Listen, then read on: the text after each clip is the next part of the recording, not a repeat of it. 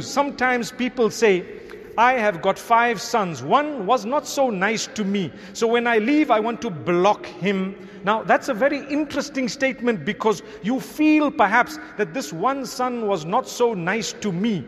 Or maybe his wife wasn't a choice of mine. La ilaha illallah. When did Allah say a wife of your son should be your choice? Once someone told me, well, at the time of Ibrahim alayhi salam, he came to the door and he told that woman, tell your husband to change the doorstep.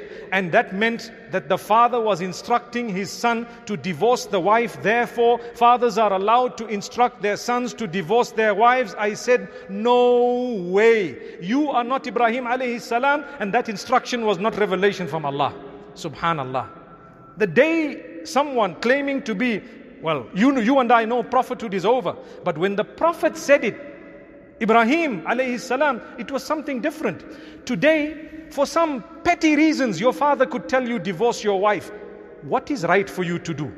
You need to ask yourself, is my father right or is my wife right? Ya ayyuhalladhina amanu kunu qawwamina bil qisti shuhada'a lillah. Amazing verse. Allah says, oh you who believe, stand steadfast for justice for the sake of Allah.